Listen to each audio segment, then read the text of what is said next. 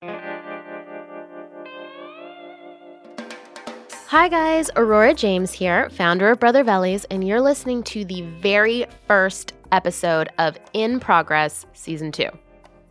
First off, I just want to say how thrilled I am to be hosting the second season of this very special podcast.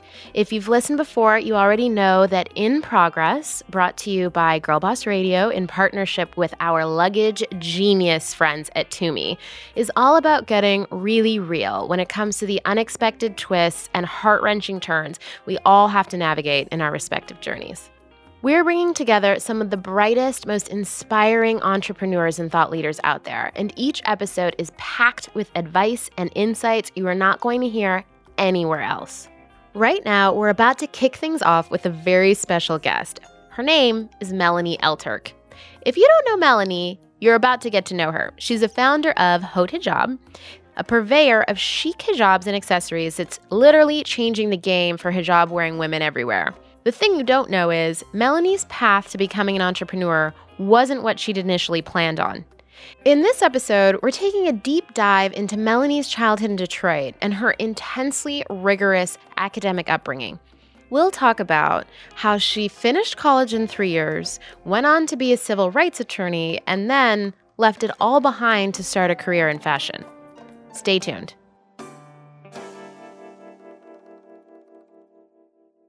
Hi, Melanie. Hi. Thank you so much for joining us today on In Progress. Thank you for having me. This is so awesome. Yeah, I'm so excited to sit down and talk with you today. Me too. So you probably know in Progress, we kind of look at people's origin stories and figure out how those led into the amazing stuff that they're doing today. So I kind of just want to understand from you how it all started. Where were you born? Sure. I was born in Detroit. Okay. So it's where I'm from. My parents and siblings lived in Detroit proper at the time. And then we moved out to the suburbs not too long after I was born, a few years afterwards. Cool. And you went to school and everything in Detroit also? No. So by the time I was going to school, we were out in the suburbs. And I just went to public school all the way up until high school. But my high school was an IB, like college prep school, all IB school, very small. We had a class of 150 freshmen. And like by the time we graduated, there was only 90 of us. Okay, so your high school was a college prep school. So by the time you were in high school, like even grade 9, you were like, I already know I'm going to college because I'm already preparing for it. Oh, yeah. I mean, I knew I was going to college at like age 5. You did? Yeah. Education in my household was a non-negotiable. Mm-hmm. And it unlike other girls I grew up with in my community where marriage was kind of pushed on them early. Uh-huh. My dad was like, don't even think about getting married until you get your degree. Really? Yeah. Don't even think about it. Where did that come from? Were they academics or what was the situation? They just knew that education was the key to success and getting out of that cycle. And not that, my parents were in a poverty cycle, thankfully, but they were very cognizant that you needed that degree if you were going to be doing anything of value in America.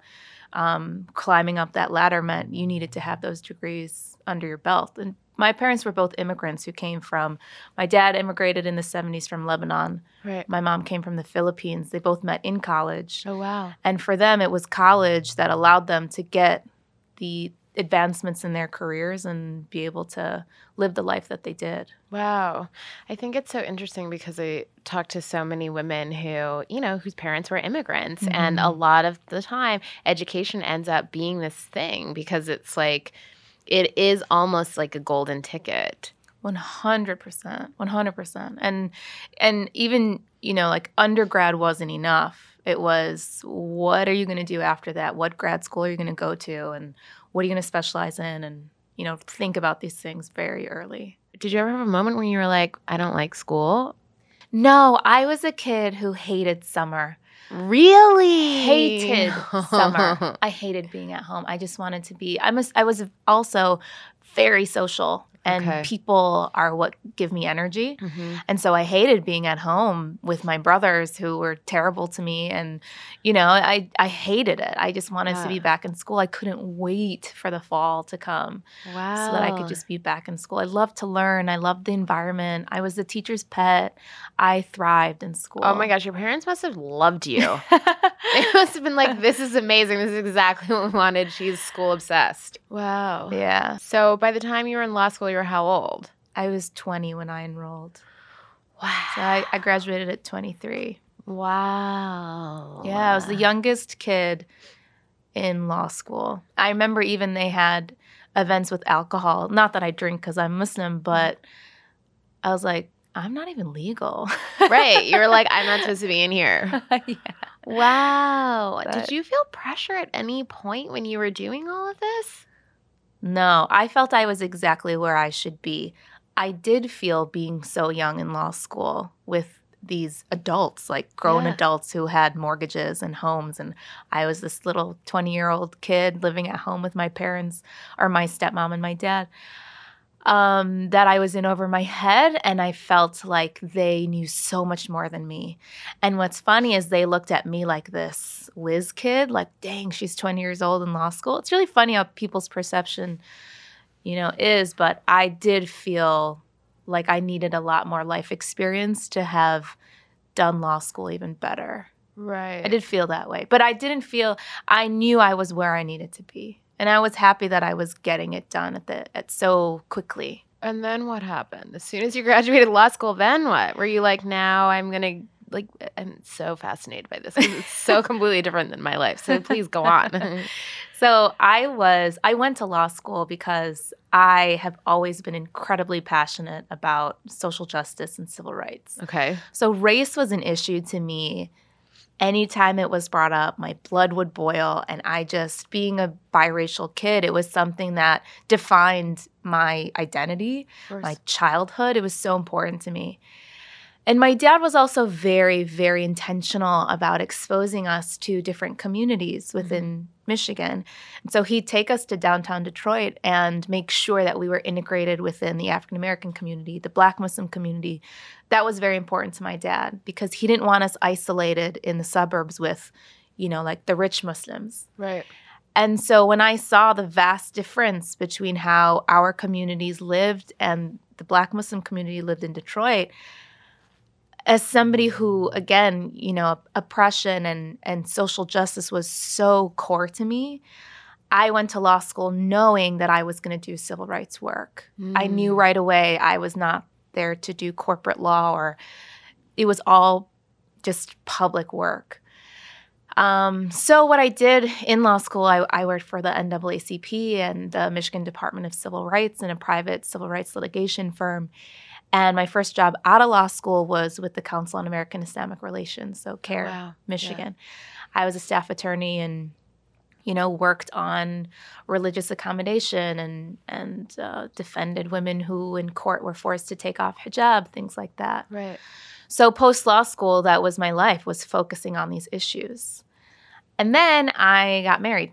So I got engaged and married within the same year that I started at CAIR. And I moved to Chicago, and then that's when we started our business. Got it. Yeah. Let me take it back for 1 second. So when you were younger, you were always really conscious of civil rights issues. It's funny. I didn't even know what civil rights meant until I was in college applying for law school. Right. I just knew that there were people who were treated differently and that people cared a lot about race.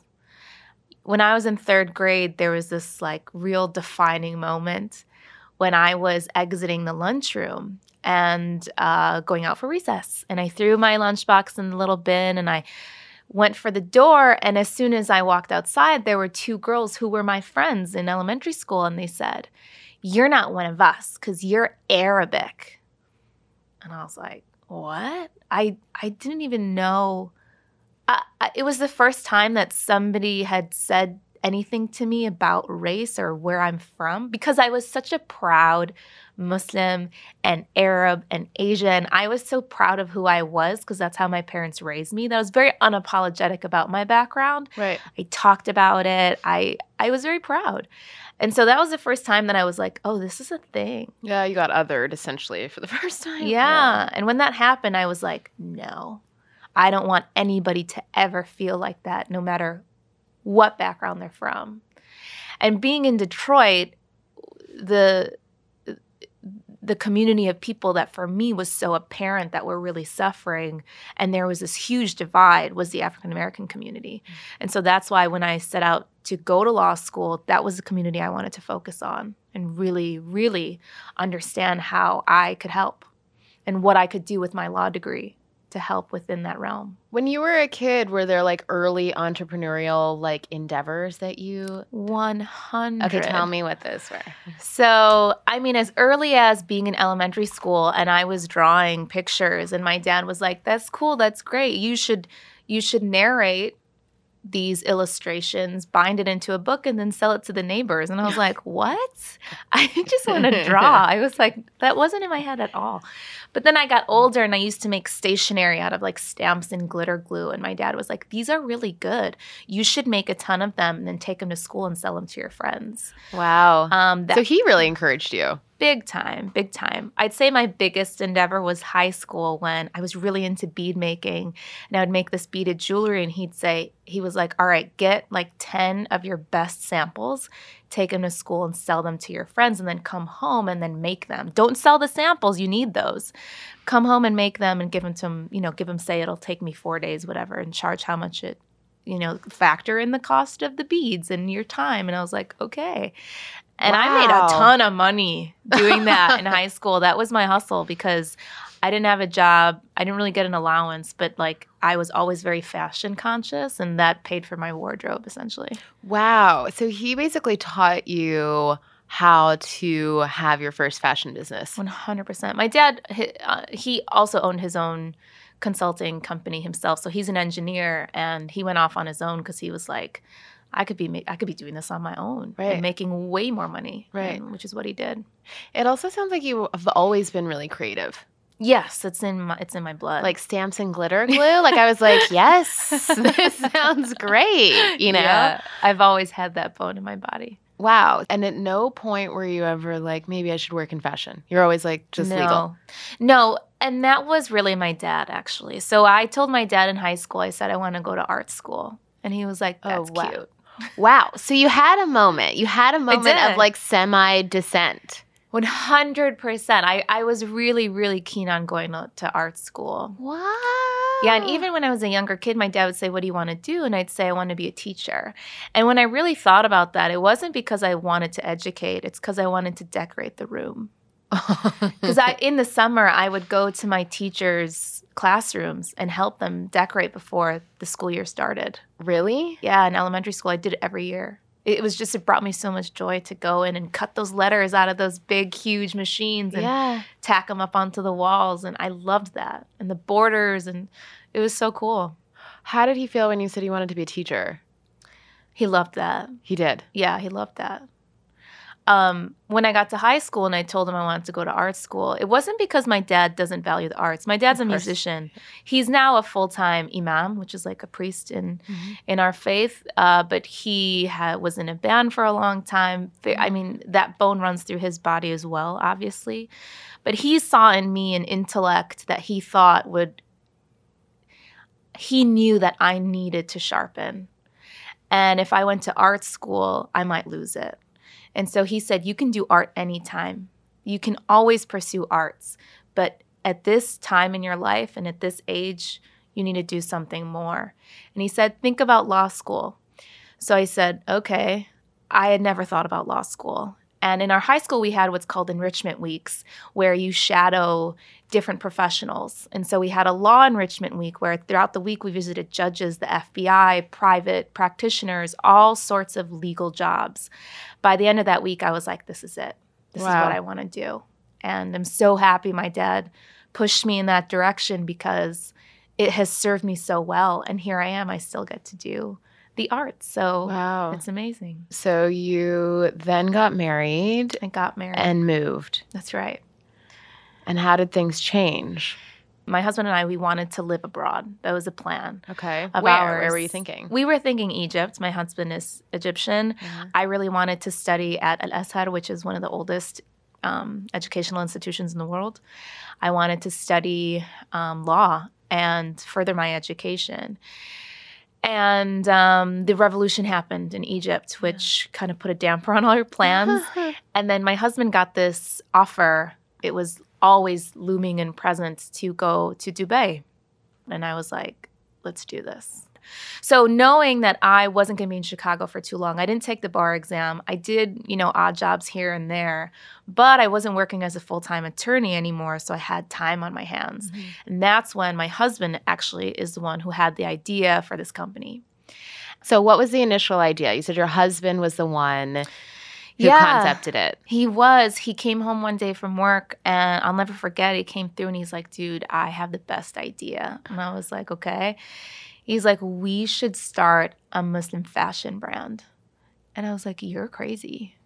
That's not going to work. And he's like, what are you talking about? And I was like, are you serious? This is pre-Instagram. This is pre-hijabi bloggers. Yeah. This is when it was considered an oxymoron to say Muslim and fashion in the same breath. Right. Because the hijab is a religious garment, mm-hmm. and you don't mix it with fashion. That was the sentiment at the time back in 2009. Things have changed a lot since then. But at that time, I was like, dude, I don't know. And so for me, I was thinking about it from the lens of my community and what would they say. And from my husband, he was thinking about it from a very practical point of view, which is you wear the hijab every day. You need the clothing to go along with it. You also need the hijabs that make you feel confident and that align with your American aesthetic. And I was like, yeah, you're right. Because it is really hard, for example, as a Muslim woman who observes the hijab to, let's say, go to a wedding and not look like the mother of the bride because you have to wear that jacket on top of, the dress. Right. You want to still look youthful and beautiful. Mm-hmm. And where were the options? They really hardly existed. And so I thought, all right, this is going to ruffle some feathers, but let's do it. Wow. So what was the very first thing that you made? So we set out to, we were in over our heads. We didn't know what we were doing. I'm not in fashion. Of course, but that's amazing. It only ever works if you're completely naive about what you're getting into. Right, because again, those assumptions and those restrictions aren't there in terms of what's done in the industry, because I don't know what's done in the industry. I just did it. So we said, all right, we're going to do a clothing line. And that's how we started, was we wanted to be a clothing brand. Wow. Such a massive undertaking. So massive. We were so in over our head that when we looked into it, we first looked into wholesaling clothes that were modest and then reselling them. Okay. So that's when we said, all right, so we're going to have to do this in-house. So what we did was I put out a Craigslist ad in Chicago, and I said, I love Craigslist. It's everything. It's everything. It's everything. It's so good. People don't realize, that is the untapped resource of life. 100%. Mm-hmm. Okay, go on. And I said, we're this up-and-coming fashion brand in downtown Chicago, and I'm looking for assistant designer. I got interviews lined up for 2 days at this, Argo Tea in the West Loop. And I interviewed girls for 2 days. And in that process, I asked every single girl every question I had about how to do this. What's the process from start to finish, from the initial iteration of the design until the final product that's ready to sell. Mm-hmm. And at the end of those 2 days, I had a very clear understanding of the steps and how to do it. Mm-hmm. But one thing that came very clear as we were setting the timeline was we're not going to make this fall deadline. Right. So what we did was I said, you know what? I wear vintage scarves as hijabs. And whenever I wear them, people are asking me where I got them from. And I tell them they're vintage. And they're like, oh, I'm okay, great. How's that going to help me? Mm-hmm. So I said, let me go and source a ton of vintage scarves, sell them as hijabs, and we'll launch with that. So at least there's something beautiful that people can come to the website and buy while we continue this process of putting out the clothing line. So that's how we launched. And that first day, I think we had 30 vintage scarves. By the first day, almost all of them were sold out. By the next day, the last couple stragglers were gone. Wow. Okay, so you found all of these vintage scarves. I absolutely love vintage. So that makes me so happy, And so you were selling all those, they sold out. So you made a website. Was it like a basic website? Yeah, I mean, it was very clean. That was what aesthetically, we were so concerned that it looked very professional, high end. Yeah. Because unfortunately, there is an assumption in our community that Muslim-owned and operated businesses, for whatever reason, are unprofessional. Mm-hmm. As just within our community, it's a stigma that I'm trying to fight. Mm-hmm. So I, at every touch point, wanted to make sure that the experience the customer had was elevated than what they know from our community and outside even. Right. And I did everything I could to make sure it was always clean and professional and just looked very high-end. Yeah. When I first launched the Brother Vellies website, I used to get emails from people and they would be like, are you actually going to sell me these shoes and send them if I buy them, or is this a Nigerian internet scam? Oh my God. All the time. I used to get that at least once a week. Someone would be like, is this an African scam? I saw something like this on Dateline. Oh, no. And I was like, oh no. My gosh. People don't really think about the stigmas that you have to overcome just to sell a product. Mm-hmm. And it's fascinating to me that you were saying that that's an issue within your community of just even valuing each other's businesses. Mm-hmm. And I think that exists in a lot of minority communities. Mm-hmm. And I think it's largely in part of the fact that like when we see like successful businesses and successful business owners historically, they have not looked like you or I. Right. And so it's like, oh, there must be something wrong. Like this isn't it. Just something's weird. Mm-hmm. Something's off. Like, is this actually legit? Seriously. And what about your community? Because you had some anxiety about how they would receive it. Mm-hmm. Mm-hmm. What happened? In the beginning, we never used models. Okay. Because that also was kind of taboo. Like, yeah, I get it. You're not supposed to use can we model as Muslim women? Mm-hmm. And it was such a gray area. My God, the world is so different now. So different. All the hijabs were on a dress form, like a mannequin. Wow. And it was draped beautifully in a way that you could kind of get a feel of what it would look like on your head. So I was very intentional and smart about the way we presented everything to mitigate any pushback. Mm-hmm. I was trying to be as sensitive as I could, and also being a very spiritual and religious person, I wanted to make sure that I was doing right by my own faith and that God at every step of the way was pleased with me and what I was doing and keeping my intentions pure to provide this product that women really need, but not overstep my boundaries in a way that wasn't in line with my religious values. I'm like so incredibly inspired by like the whole idea of like faith-based fashion brands. You know what I mean? Because you're really like it's really about like speaking directly to your customer and like truly making women feel like at their best. Mm-hmm. Yeah, it's complicated because it's a religious garment. Yeah. And you want to do right by it.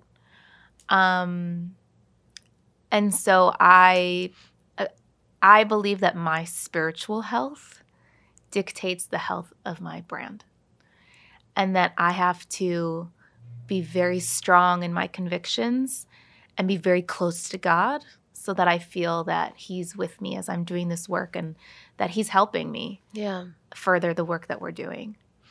And how do you define your current role? Like, do you consider yourself a creative director? Do you consider yourself the CEO?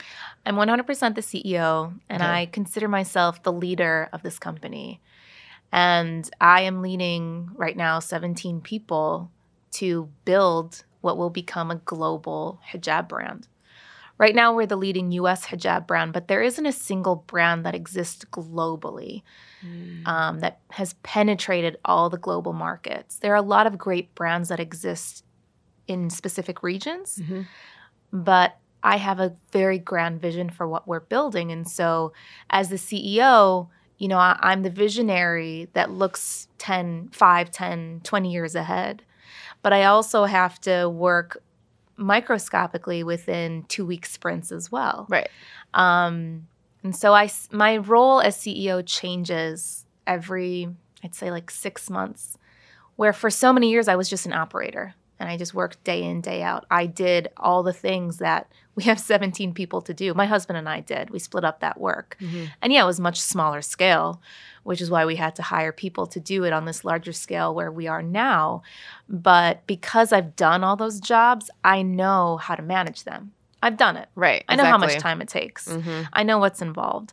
So I can effectively manage them and make sure that everybody is where they need to be. I think that it's really great that you called that out, that you've done all of those jobs, because I think even when I talk to a lot of young women, they're like, oh, I want to start my business, but I don't have any money to like hire all the people that I need. And it's like, you're the only person that you need. That's right. You know, and it's the best way to figure out how to run a business is by doing it yourself from the ground up. You know, that's everything. Yeah. I can see how it'd be intimidating if you're alone. Of course. Because I had my husband and we have such great complementary strengths where I'm the creative and he's more process driven and ops. Having that partner with you is amazing. So I would say, yes, build it from the ground up yourself, but also find a co-founder. Yeah. Sometimes I have moments where I'm like, oh my gosh, I wish that I had a partner. You know, I wish I had a co-founder. But I can also say that like my friends were like my other co-founders at the time. Yeah. You know, and you can always sort of like lean on your peers. I remember being like, guys, like, where do I get shipping boxes? You know, and they were all like assistants at like other fashion brands at the time. And like, they were like sending me links. One of them was like, there's something called a Uline. And I was like, oh, rad. Like, I'm going to go check that out, you know? So I don't know. It's so interesting how people have all of these different journeys. Yeah. All right, everyone, time for a quick break for an important announcement. This podcast is brought to you in partnership with our friends at Tumi.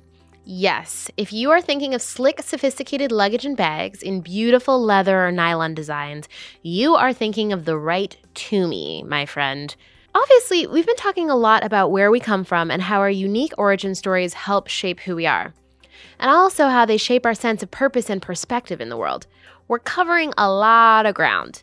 And sorting through our own origin story takes a lot of reflecting and being fully present. You know what helps being more focused and present? When you're not stressing out over little things that can clog up your plans. Which brings me back to Tumi. Tumi's lines of luggage, briefcases, and handbags are the perfect combination of style, function, and craftsmanship. You can count on Tumi for slick designs and a streamlined functionality that withstands the trends. So you know you're making a good investment that will help you live your life in an uncomplicated way. And that means you can get to where you're going fast and free from frustration. To find out more about how Tumi is perfecting the journey, just go to Tumi.com.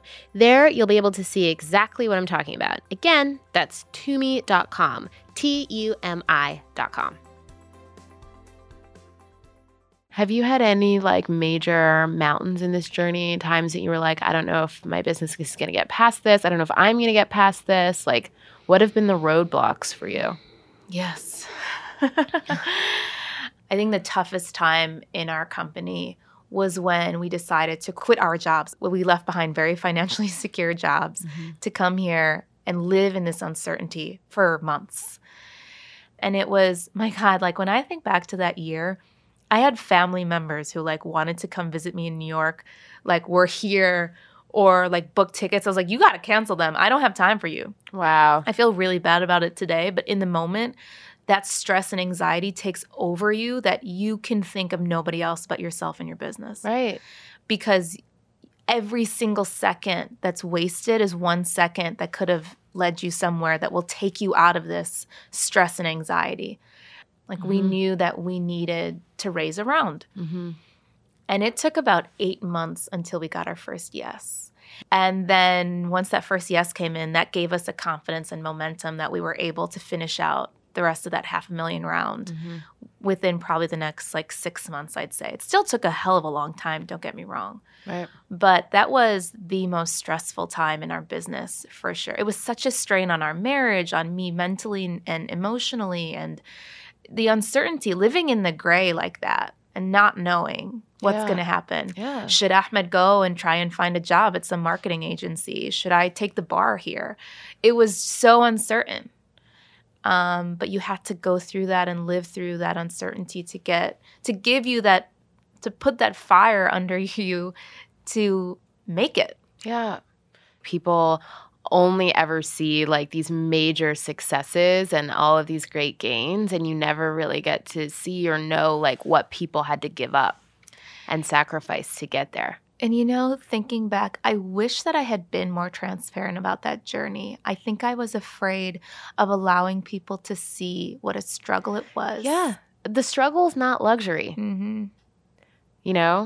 And it was very different back then. Mm-hmm. You cannot, and that was not the vibe. You weren't like crying, being like, oh my God, like even like for me, when I went through like the CFDA Vogue Fashion Fund, it was a reality television show, and like what people didn't even know was that like me and like my boyfriend of 6 years were like completely breaking up. Like I had to live in that same apartment with him for a year after I won the fashion fund because I could not afford to move out on my own. Wow.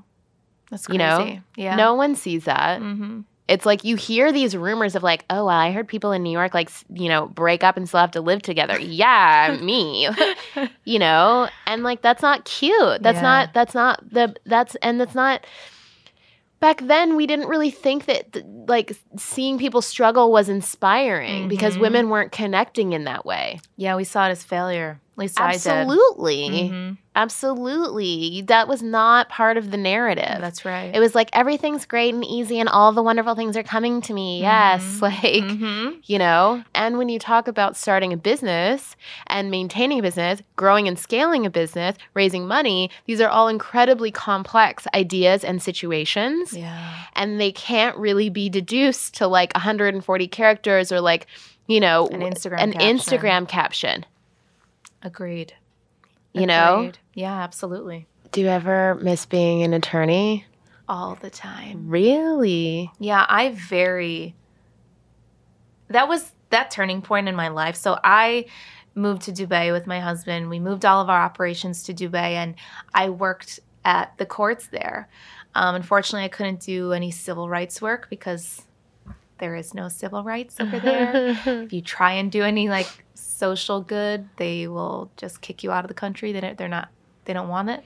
Wow. So I worked as a law clerk for 3 judges, and I loved it because the country is so young and new that I had so much power in terms of the precedent that I was setting with the opinions that I was writing, that I loved it. And that intellectual stimulation, that is what my dad saw in me at such a young age and told me, no, you have way too much smarts in you to go to art school, go to law school. For that reason, he saw it.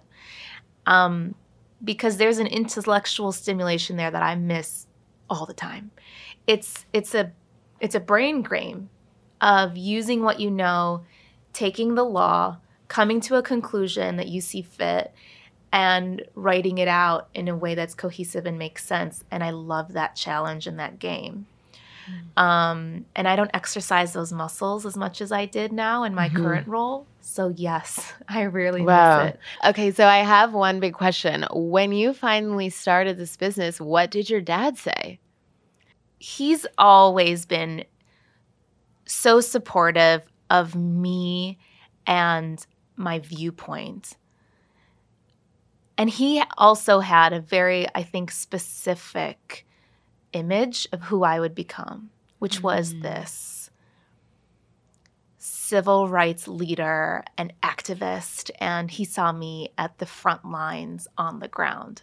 And I saw myself that way too for many years. That was to be me. That was my trajectory. I had a mentor in law school who, she went undercover with like skinheads as a white woman, to understand the mindset while she was working with the Southern Poverty Law Center. I was so entrenched in this work. And so I think when he first saw what I was doing, and it was fashion, and he only saw it as fashion, he didn't understand yet the greater mission. He was a little disappointed. Wow. And he said, listen, all this is fine, but you were created for something bigger.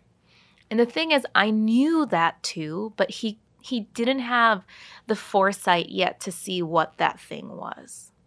So fast forward like years later, we're here in New York, and the Gap had put out this ad where they used a hijabi in their ad, and they asked for one of our hijabs, which I thought was amazing. And it was this really cool ad, and it was on every single Gap storefront across the world. Wow. It was one of those first moments too, where now it's become normalized, and I don't even bat an eyelash now when I see a Muslim woman in an advertisement. It's still very cool. Yeah. But it's not like this moment where everyone's sharing it on social and it goes viral anymore. Right.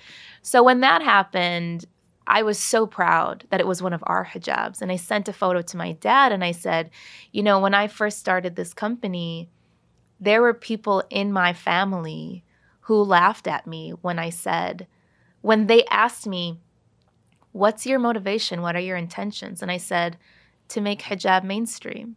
And they laughed in my face, literally. Oh my gosh. And I told my dad, when this person laughed at me, it put a fire under me. And today, this beautiful hijab-wearing woman is in the storefront of every single Gap all across the world. And I'm so grateful that I didn't let people deter me from this incredibly important work. Right. And my dad said, I still have it. He was like, you had the vision that none of us saw. And the work you do is so important. And I'm so proud of you.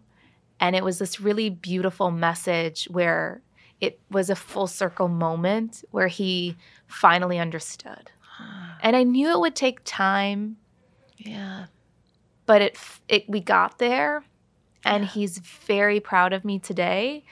And people approach him all the time. He's kind of like a bigger figure within our community in Michigan. And people approach him all the time and, to talk about the work I'm doing. And he's incredibly proud. So it took time. Oh my gosh, my heart.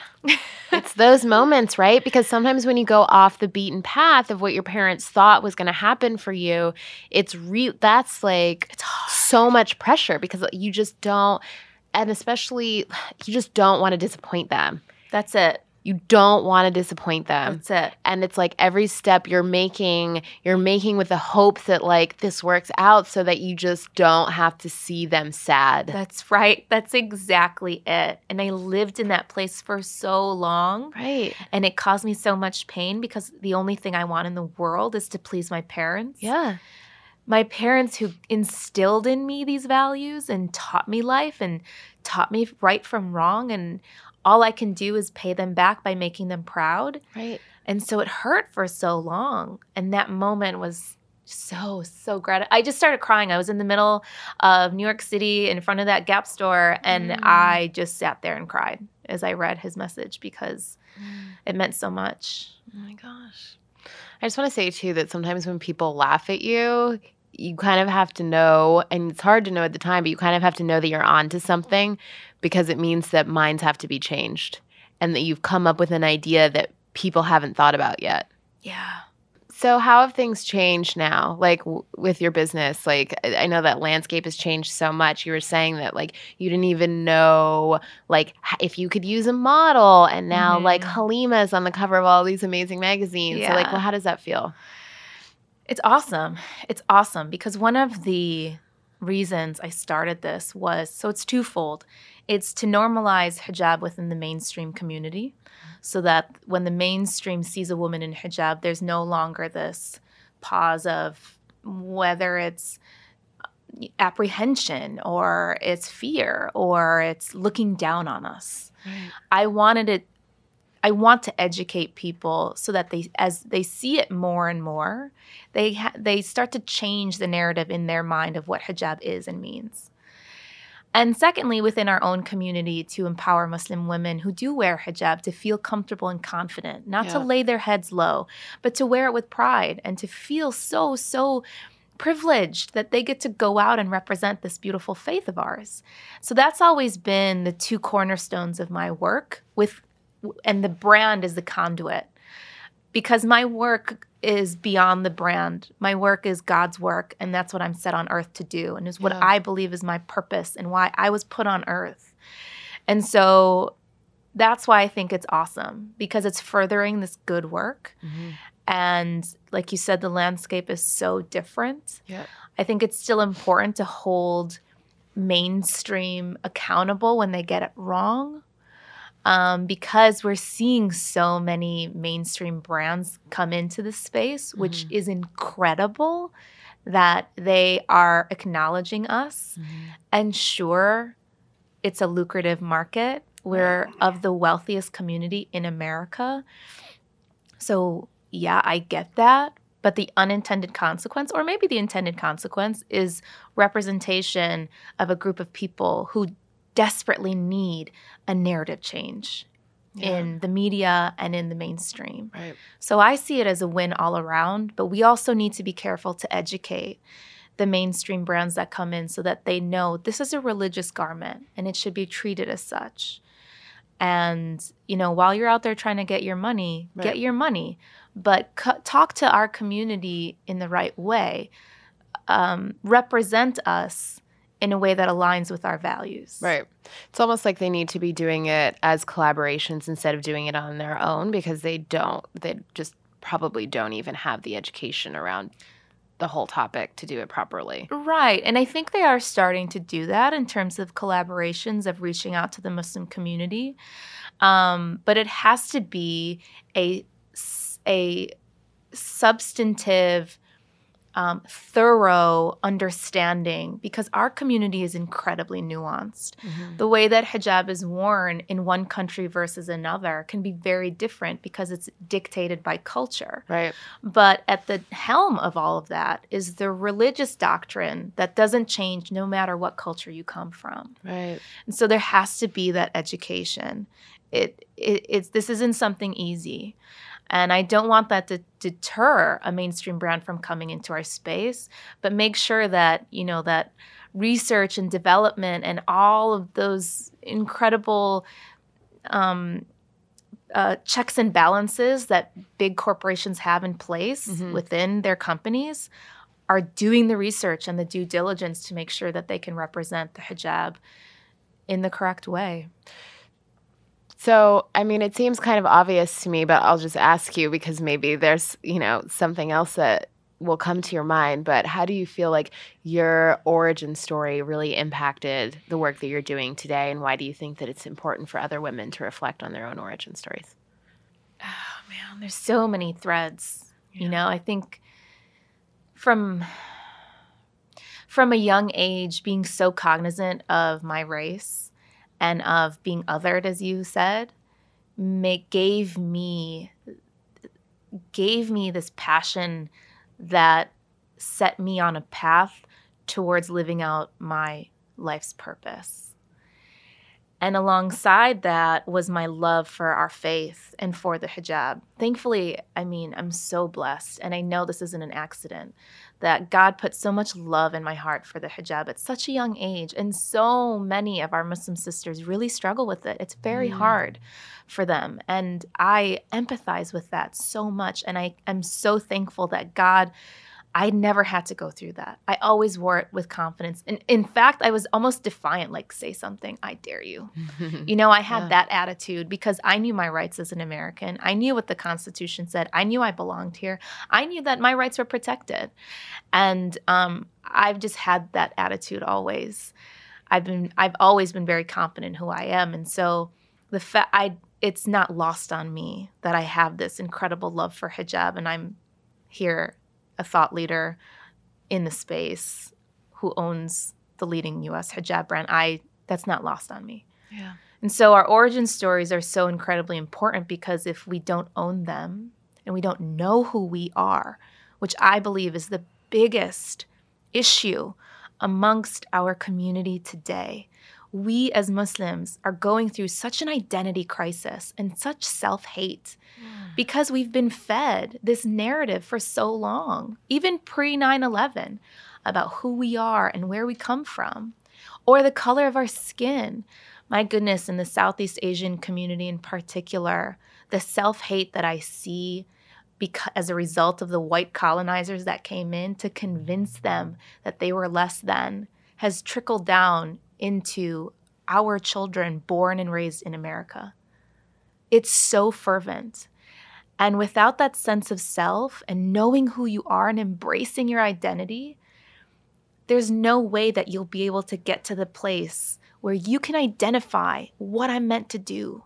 Because you'll have all this baggage that you still need to unpack and unload before you can ultimately get to that place and say, this is my purpose. This is why I was put on earth. And that work is so immensely important. Melanie, thank you so much for joining me today. This was like an absolutely amazing conversation. I'm so happy to have met you. Thank you. Me too. Thanks, Aurora. This was awesome. Thanks for listening to this episode of In Progress, presented by Girl Boss Radio in partnership with Tumi. Look, I hope you're enjoying these conversations just as much as I am, so be sure to tune in to the next episode to hear more incredible origin stories from some of the brightest minds out there. We're all a work in progress, but it's important to remember that we make progress when we take the time to reflect on where we are, where we've been, and where we're going. So, stay tuned for another incredible origin story in the next episode. And of course, be sure to rate, review, and most importantly, subscribe so you don't miss out on any of these stories. Okay, that's it for now. We'll talk next time.